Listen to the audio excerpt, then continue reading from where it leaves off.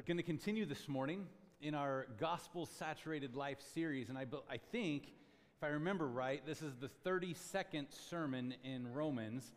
I joked at the very beginning saying this was going to be our 90-week series, but we might get there. We'll see.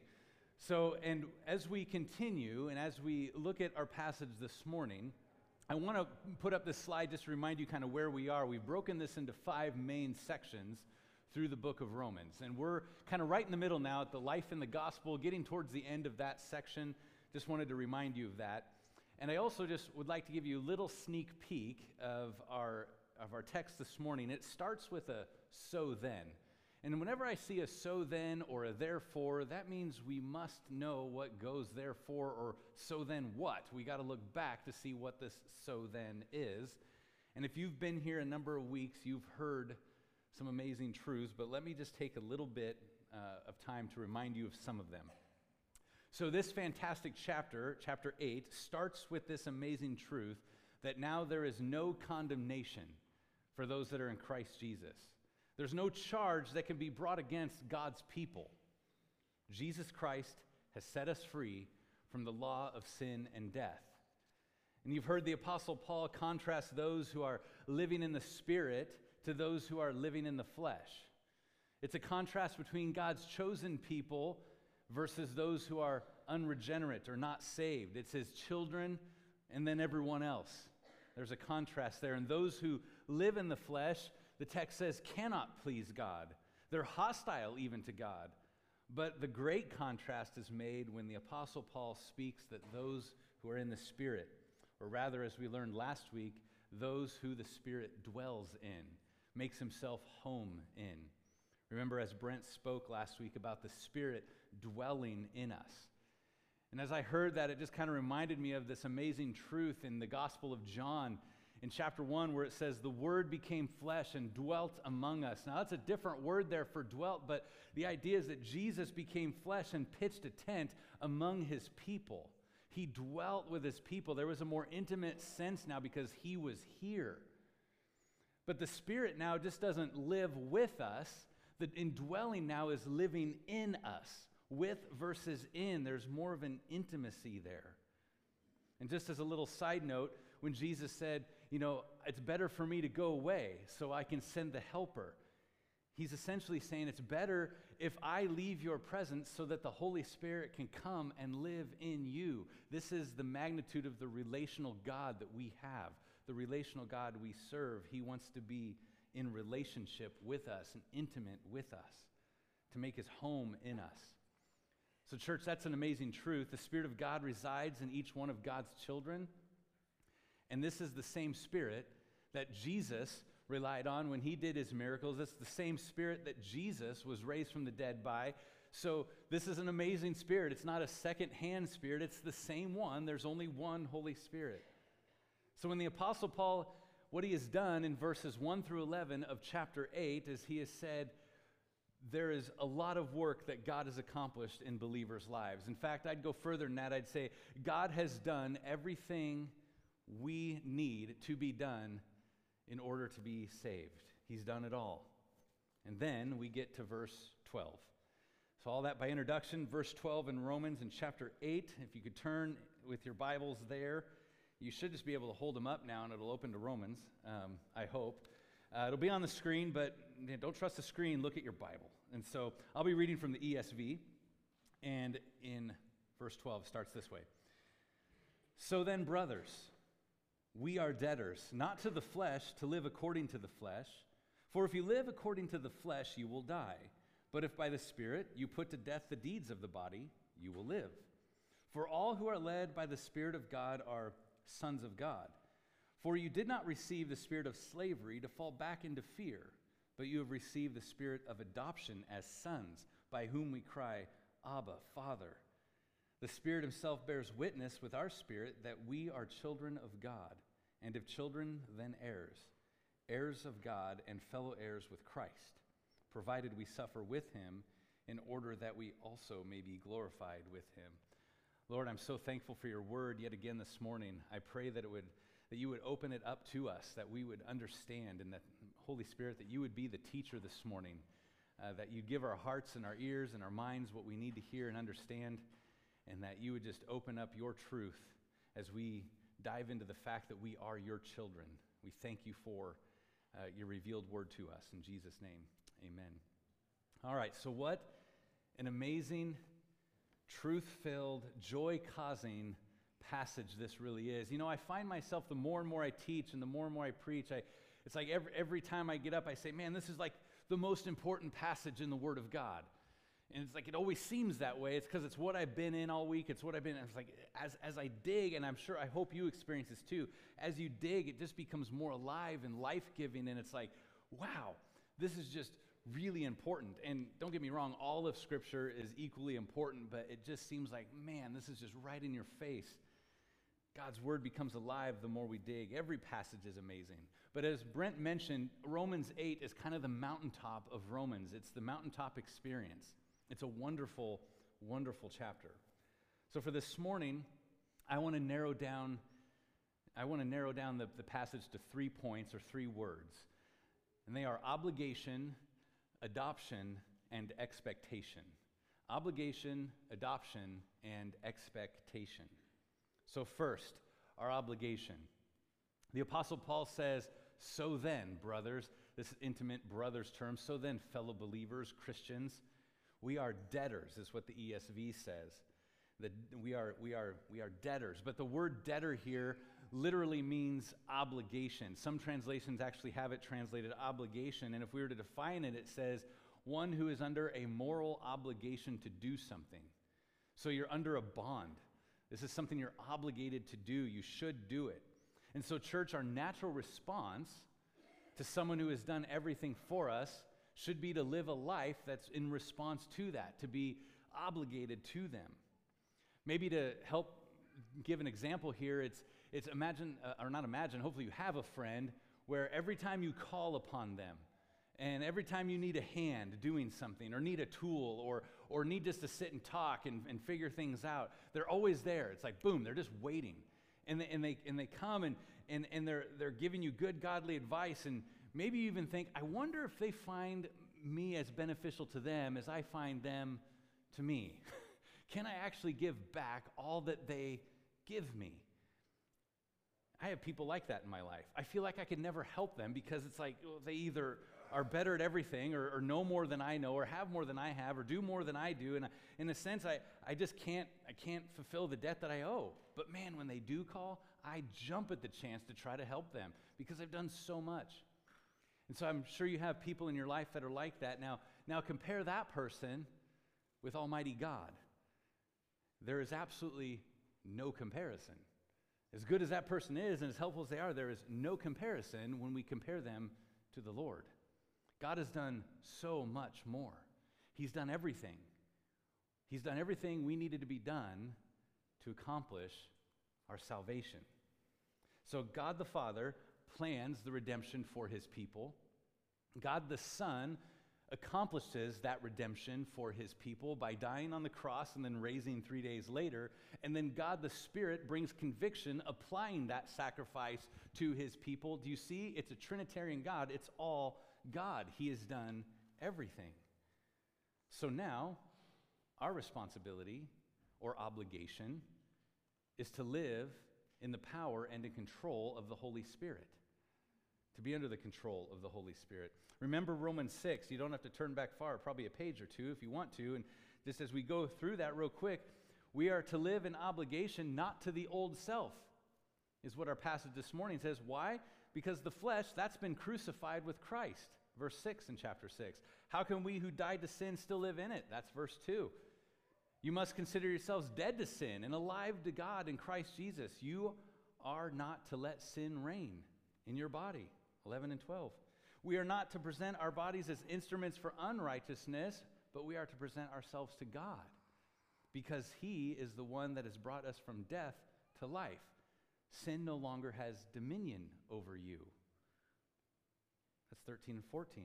Because we're no longer slaves to sin, we've been set free. Romans 6 is full of that. That's where all of that comes from. We've been there. So all that to say, because of Christ's saving work on our behalf, sinful flesh no longer rules us. Therefore, we should not live by its sinful ways. We are obligated to be different. We're in debt. We are not the same as we were before the Spirit lived in us, and we're not the same as the world. There should be a marked difference in God's children. Then the apostle gives another contrast. He says, "For if you live according to the flesh, you will die. But if you live by the Spirit, you'll put to death the deeds of the body, and you will live."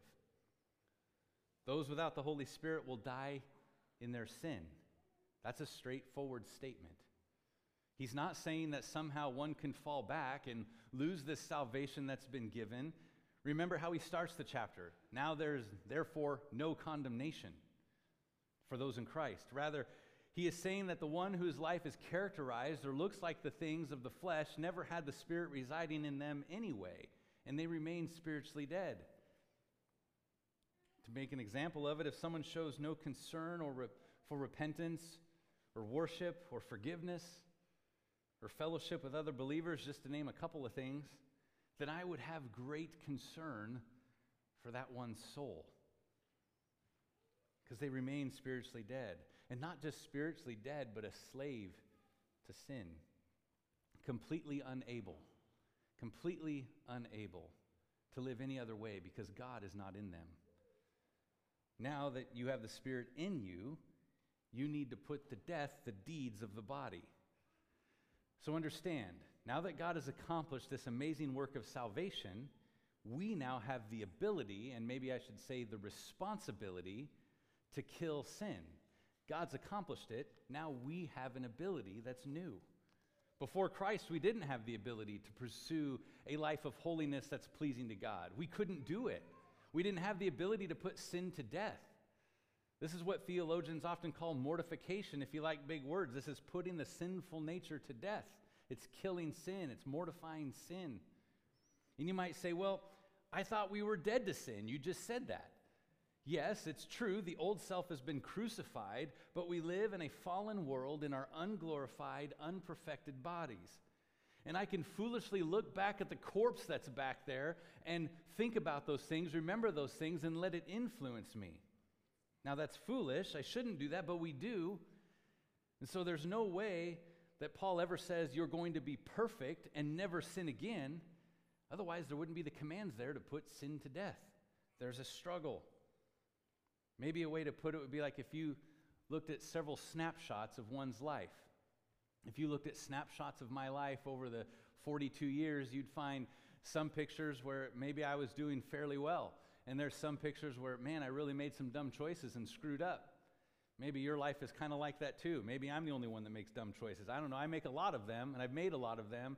And if we take the snapshot and that's just what you judged it by, then maybe it looks pretty bleak. But if we look at the life as a whole and the whole trend line and the whole picture and every single thing, then what do we see? Hopefully, what we see in the life of a believer, what you will see is a trending up. It will have peaks and valleys, but it will be a trending up. That's sanctification. That's God working in us. It should reveal a pursuit of God. It should reveal a killing of sin. It should reveal a life that is lived in response to what God has done in us and for us. The difference between a snapshot and a life of sin is great. A believer cannot live a life characterized by habitual, unrepentant sin. So as I say these things, I hope you feel a little tension here. There is some tension here. It's beautiful tension, but it's tension. The tension is that God has completely accomplished our salvation. He's done it. It's all from Him. I could add nothing to it. I can't make it any better. I can't take anything away from it. It's all God. But yet I have an obligation and a responsibility. It's not like God just puts you in some sort of trance and makes you a robot who can effortlessly just conform to whatever He wants and live a perfect life. If that were the case, there wouldn't be all these commands to put sin to death. He's commanded us to do this because there's a struggle. There's a life of struggle there to do that. To maybe give an example, it's sort of like if I asked you a question like, who wrote the book of Romans? Like half of you would probably say, well, the Holy Spirit. And the other half of you might say, well, the Apostle Paul. And then if there was three halves of you, you might say, no, the scribe that wrote it down. And so so the thing is you have the Holy Spirit. That's right. Because the Holy Spirit inspired the whole Word of God. He's behind it all. He superintended the whole thing. But yet when we know that Paul wrote Romans, we know he wrote it because of the grammar style and the words he used and the personality behind it. He's different than the other writers of Scripture, and we can tell that. So yes, God inspires the whole Word, but he didn't do it by avoiding Paul's humanity and his personality and who he is. You can tell the heart of Paul through his writing, even though it's God who inspired the words. And that's the same with us. That's the same with us. That's a tension. God has accomplished it, but yet we still have our humanity here. And the tension must remain, because if it gets too loose, then we lose something and creep into error. Because some would conclude that, well, you've got to do these things. God gives you salvation, yeah, and he's completed it, but if you don't maintain it right, or if you do something wrong, and if you don't do it good enough, then he can take it away. Well, that's not right. We've talked about that already in Romans 5. God declares a believer righteous, and therefore we have peace with God. It's not a temporary peace. It's not a ceasefire. The war's over. God doesn't undeclare what he has declared. If we try to relieve the tension that way, then we let go of the side of the rope that holds on to God's sovereignty and his choice. On the other side of the rope, some will say, well, it doesn't really matter because what I do, because I'm just going to sit here and do nothing because God will accomplish whatever he wants to do no matter what I do because it's all God. That's just called laziness and disobedience. But it's also not right, because the Apostle Paul here exhorts us. And he says we must be disciplined. We must put an end to the sinful deeds that reside in the body. There's an active participation or obligation on my part to fight sin, to kill sin. We have a responsibility there. So church, though the Spirit we have, or through the Spirit, we have the ability, and we have a responsibility. We have an obligation to the Spirit. And we might ask, well, how do we keep that obligation? How do we do that? The answer is really not all that surprising or difficult to understand, more difficult to practice, but it's through practicing the spiritual disciplines, and you know them. Prayer, we study the Word of God, we serve, we confess, we worship, we gather, we do, and many other things that aren't on that list. Those are all demonstrations of spiritual growth that provide the basis for further spiritual growth. To say it another way, those are all ways that we maintain our obligation and what makes me able to do it. Maybe to use an analogy, last week was a very sad week in the Rotrock household. A really good and faithful friend of mine for the last 10 years decided it was time to give up. My espresso machine quit working. Some of you are like, that was too much for that. You had me emotionally. Some of you get it. It quit working. It was the worst marriage problem I ever had. I needed some counseling. So what I did what every man would do. I YouTubed it. What's going on? Why is the water not flowing where the water's supposed to flow in, right? And thankfully, I found a video that showed me how to disassemble this whole thing into many pieces and many parts, more than I ever thought were there. Had it all apart on my table. Well, and I found that in the troubleshooting part that there's this, water goes through there, and water has minerals, and it deposits things on little metal parts called boilers that heat up the water. And you got this stuff that builds up on there. Well, there's these little tiny holes that water has to flow through. And if it gets plugged, it stops. There's also something that you're supposed to do like every other month in a home espresso machine, descale it. I've had it 10 years. I've done that 3 times. So I didn't do it quite enough.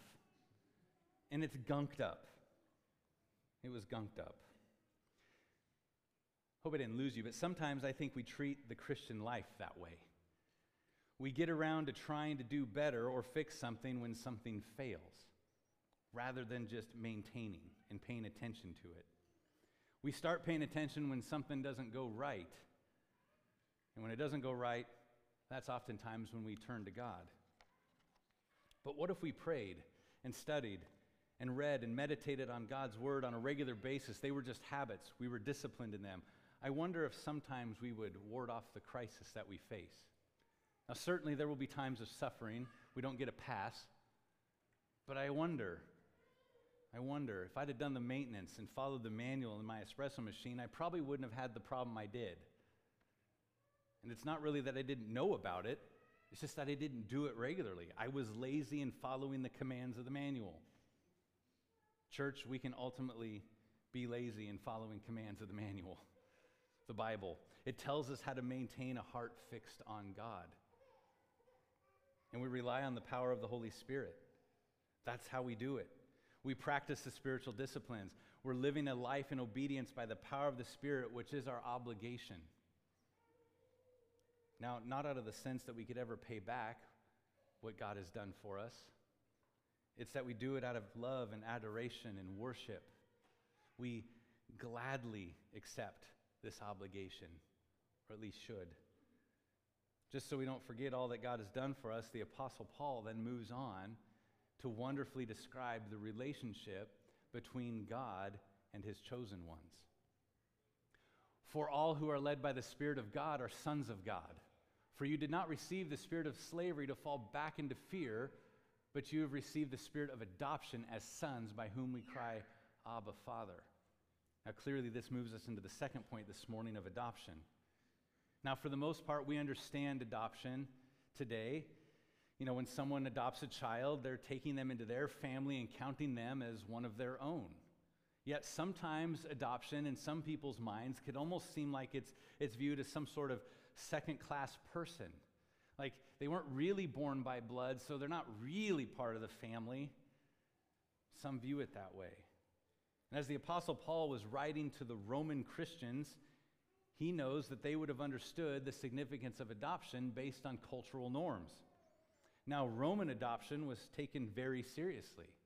And I won't get into all the details, except that every Roman adoption ceremony, when it came to that point, had to be certified or witnessed by 7 people. It had to have 7 witnesses. It was really important that someone would remain that would know that this adoption actually took place. So if someone had died or moved away or whatever, they had 7, well, if someone did, they have 6 backups. So this was really important because if someone said, oh, it didn't happen, then they had these witnesses to say otherwise. Then there are 4 main results of Roman adoption. First, it was understood that the adopted son was now part of the new family and gained all the rights of the new family. And he lost all the rights of the past family. It's really as if the past family never even existed, because now he's a true legitimate son in the new family. And not only that, in Roman adoption, not only that, he became a full heir to his father's estate.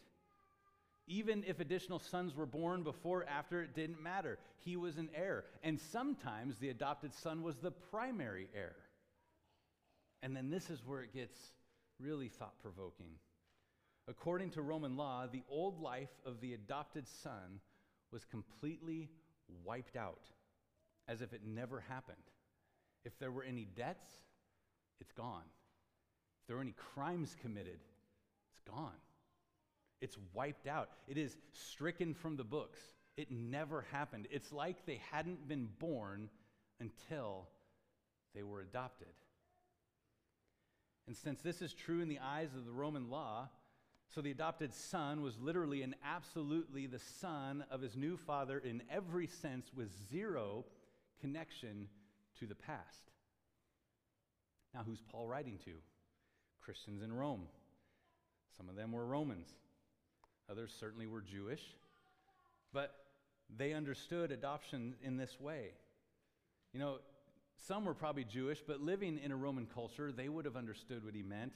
Jewish tradition was not like this. Jewish tradition said the firstborn son was the most important. He would get 2/3 of everything, and while the younger son would get 1/3. And on top of that, adoption really even wasn't practiced in Judaism. But this was not the case for Roman law. All sons, adopted or not, were given the same inheritance. So culturally, understanding Roman adoption is important. And there's even more about it, and it's more fascinating than I gave you. But even getting a glimpse of it, doesn't that make the apostles' words that much more powerful? Because what does it say? We're adopted as sons. All of us. Male, female, doesn't matter. Adopted as sons. All the rights, all the privileges. The apostles saying we've lost all dues to our past. All the claims that could be made against us are gone. The old life is obliterated. It's done away with. Every sin that has ever been committed is washed away like it never been done. The old life is completely blotted out because now you're an adopted son of God. Don't take that too far. We are not God. We are not a God. We never will be. We are now simply and magnificently in the family of God. Isn't that a wonderful truth if we let that sink in? Church, when you become a Christian, when you believe in Christ and you repent of your sin, you are now in the family of God. You might ask, well, what's the evidence of that, of someone being in the family? Well, the text is clear. It could be a circle, really. If you're led by the Spirit, then you're a child of God, because children of God are led by the Spirit. One might ask, well, how do I know what that looks like? Have you ever gained understanding of Scripture? Read it and been like, yeah, I don't know it. Prayed for understanding. All of a sudden, I somehow get it. Have you ever been lost for words and not know what to say, and all of a sudden, wow, I was in a conversation and I said some pretty cool stuff and I have no idea where that came from? Have you ever seen victory over sin in your life? Have you ever experienced your desires shifting? Have you ever experienced conviction? Do you grieve for the Lord's sake when you sin and feel that agony over it? Do you feel a godly sorrow? These are evidences. And not a complete list, but those are evidences of being led by the Spirit. Once again, the Apostle Paul, through the inspiration of the Holy Spirit, explains the believer's position in Christ in a way that would have shocked the culture. Because adoption of daughters, that wasn't really all that great. But as sons, that's where it was. And he says, we're adopted as sons. This shocks the culture. And it transcends time to even now, 2,000 years later, we can look at it and go, that's an amazing truth as we understand the cultural norms then. So there are a few examples of adoption in Scripture. First one I thought of, and there may be another one before that, I just thought on the top of my head, Moses. And then there's Esther. Then I thought of the story of David and Mephibosheth. And if I say that name wrong, it's going to happen one of these times. Mephibosheth is a tough one to say. And it illustrates the power of adoption. You'll find the story in 2 Samuel chapter 9. The whole chapter is about it. I won't go there and read the whole thing. I'll just give you Scott's translation. So David became king. He's got everything. When you become king in that time, like, you get it all. You got all the land, you got everything, you're the most powerful man around. And he goes back and he says, hey, is there any surviving people of Saul's line? Now, Saul, if you remember, was the first king after the people asked for one. And David and Saul's relationship, well, let's just say, was complicated. It started okay, but then it got to the point where Saul just went like on a murderous rampage and wanted to kill him. It's not very good. But so they didn't have the closest of relationship there, but Saul's son Jonathan was David's best friend. And so when David goes back, he says, are there any surviving members for Jonathan's sake? And after a little searching, it comes about that there is this one called Mephibosheth. And so David says, all right, I'd like to meet him. And so they meet. Mephibosheth is kind of scared. Rightly so. Grandpa wasn't too nice to him. Like, he's the king. He could kill him. No one would bat an eye at it. And David says, don't be afraid. He was looking to show kindness to him. Mephibosheth was also crippled in both feet, which is an important point I'll get to later. So he says, don't be afraid. In fact, Mephibosheth, David says, I'm going to give you all that was your grandfather's. It's all yours. And you know what? Not only that, you're going to eat at my table. And it goes even further than that. In verse 11 of chapter 9 in 2 Samuel, it says, so Mephibosheth ate at David's table like one of the king's sons. He ate at the table like David's sons. And if that's not touching enough, like I said, the chapter ends with, now he was lame in both feet. So in that culture, in that time, Mephibosheth would have been an outcast, a misfit. a second-class citizen, a beggar. David certainly displays the grace of God who takes on our deformed state and brings us to his table and to his family. David took the initiative and went looking for any relatives of Jonathan, just as God took the initiative in choosing us, you and I, to save. And the parallel continues. David and Saul were bitter enemies. Saul was an evil enemy, and God adopts us even though we were once enemies. But now we are justified by faith, making peace with God. We're no longer an enemy. Some of our songs say friend. It's even better than that. We're in the family. And he is our Father. And then notice what Paul says here. He doesn't say God is a mean, controlling, abusive father who rules with an iron fist that we can't really have a relationship with because he's just too high for us. No, he says quite the opposite. He uses the word Abba. Abba. It's an Aramaic term, and it's one that would be informal as a little child would use with their daddy. That's Abba. It's an intimacy. There's an affection wrapped up in this term. It's a term of endearment. It's not just an authoritative sense. In the English, it's best translated as Papa or Daddy. So, church, as a child of God, if your view of God is someone who is untouchable, or someone who is far above, or maybe authoritative and ruling with an iron fist, and not caring and not loving, someone that's too holy and righteous for you to even go to for anything. If that's your view, church, you have a mistaken view of God. It's true that God is absolutely holy and righteous, unquestionable. Yes, it's true that God will execute his wrath, unquestionable. But if you are his adopted child and you're led by the Spirit, then you have all the rights and privileges, because the things that once made you an enemy are now canceled in God's eyes. This is a complete transformation. As a child of God, you don't have to run from God. He's not far off and he's not untouchable. The beauty is he not only saved us, but he desires close, intimate relationship with you. Don't let your thinking of your earthly father get in the way of how you think about your heavenly Father. Some of you had really good dads and have really good dads. And some of you, I know in a room this size, had really bad dads. Whether good or bad, God is better. He's way better.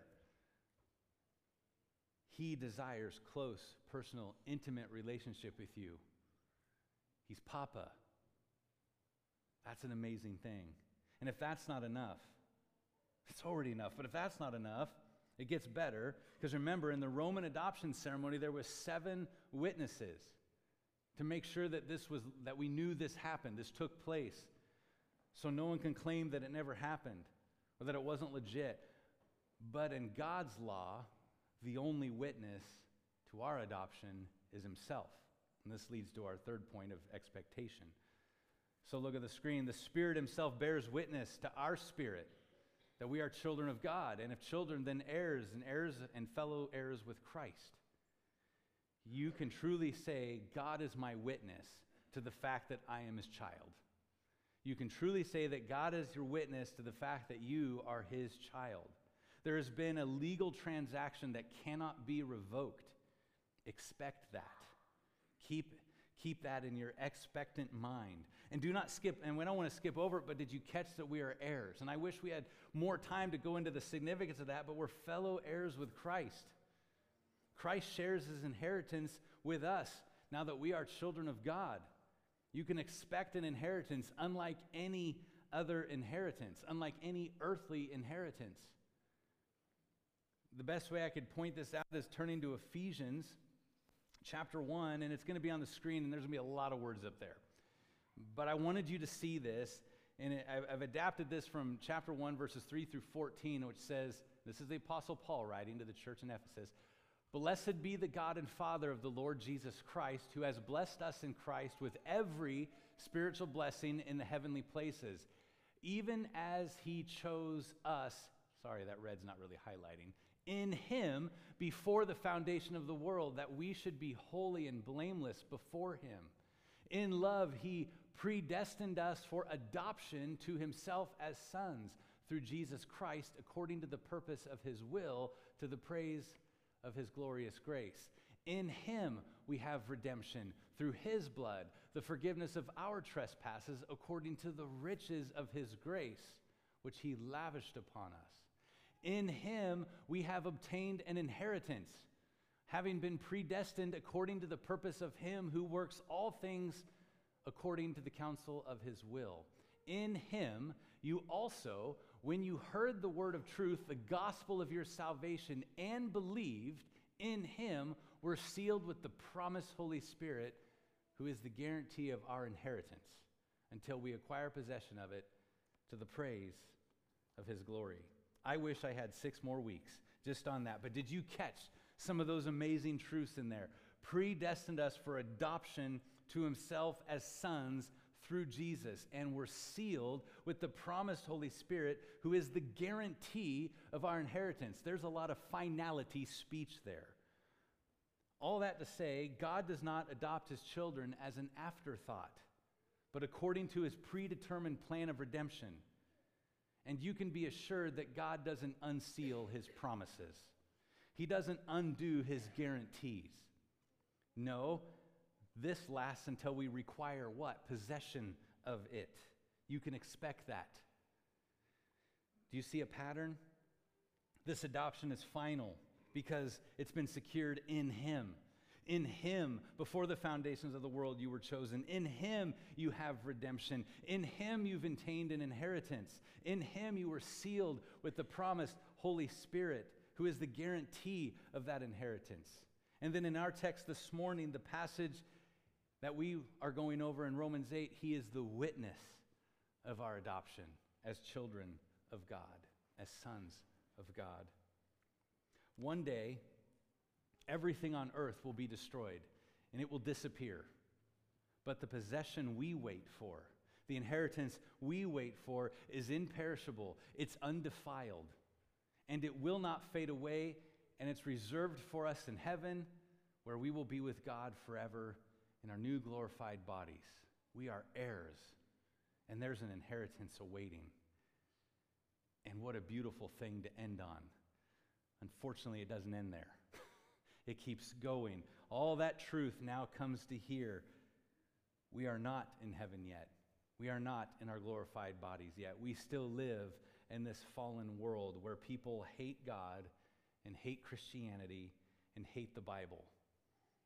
It's hostile at times. And this is where our first point of obligation and our third point of expectation sort of cross.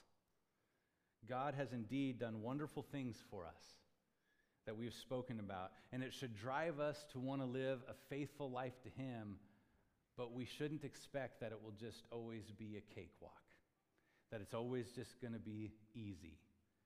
There's this misunderstanding out there that if I just come to Jesus, he just wants to give me a prosperous life with health and wealth and everything. That's not what Scripture promises. It'll get a lot of people to come through the doors, but that's not the truth of God's word. Jesus said, you'll have trouble in this world, but take heart, I've overcome it. He also said, to paraphrase, the world didn't really like me, so therefore, they're not really going to like you either. The Apostle Paul promised Timothy, he said, all who desire to live a godly life in Christ will be persecuted. Church, being a Christian doesn't mean we're absent of suffering. Now, we're not being burned at the stake or watching our family members die for the sake of Christ, but it's happened all throughout history, and it's happening around the world today. You might be mocked or ridiculed or passed over for promotion at work or made fun of for any number of things related to Jesus. The list could go on, I'm sure. You could probably fill those in from your own experiences. Suffering can be on a very wide spectrum, but no believer is exempt from it. Many of Jesus' promises are positive, but suffering isn't very positive. But church, it's still a promise. And since Jesus isn't here on this earth any longer, then his enemies and the devil can't take it out on him, so they go for God's children instead. That's you and I. In this life, we will have difficulty. We can expect that too. But suffering produces perseverance and character and hope. Remember that from chapter 5 of Romans. And it's in those times, church, in those times of suffering, do not forget all that you have in Christ. Do not forget all that is there. That Christ, you are an adopted son of God, and you are an heir with Christ. And therefore, we have the honor of living a life worthy of the gospel, as the Apostle Paul says to the Philippian church. I just want to close with a few thoughts to hopefully bring this to some application points. It's clear that Paul says we're obligated. We're in debt to God. We can never repay that. We can never repay all that he's done. But our lives should reflect a want to give back to him, to live for him, and to share the news of the gospel to others. He's truly done everything that was needed for us in order to be saved. He's adopted us as children, as sons. And yes, he has done it all. But we are still commanded to believe. We are still commanded to kill sin and live godly lives. Now, it's the Holy Spirit that enables us to do this, and it's all from God, but we must respond. And with the trouble that this world tends to throw at us sometimes, we can get caught in the temptations, and they are many. For a lot of men, we get wrapped up in our careers, or our hobbies even, things we do, and we get so wrapped up in them that it almost becomes our identity. You talk to somebody, what do you do? Well, I'm this. Not, I'm a child of God. I've never heard anybody say that, and I haven't either. But maybe that should be our response. What are you? You know, we answer with our job, and that becomes our identity. On a different note, men, and unfortunately women as well, the temptation to sin takes on many forms, but sometimes it's in the form of provocative images on a computer screen. We misplace our identity, we misplace who we are in God, and we fall into sin's trap. For a lot of women, they tend to believe the lies that you must look a certain way, or go to a certain school, get that career, have a perfect marriage while you're raising 7 kids, all while being the perfect wife and homemaker. And if you don't do that, then you failed. And social media certainly doesn't help. As you look at others' posts, they have the perfect day at the park, followed by the craft project with the kids, with a picture of that sourdough coming out of the oven. It's all the rage now, if you didn't know. We get caught in these traps.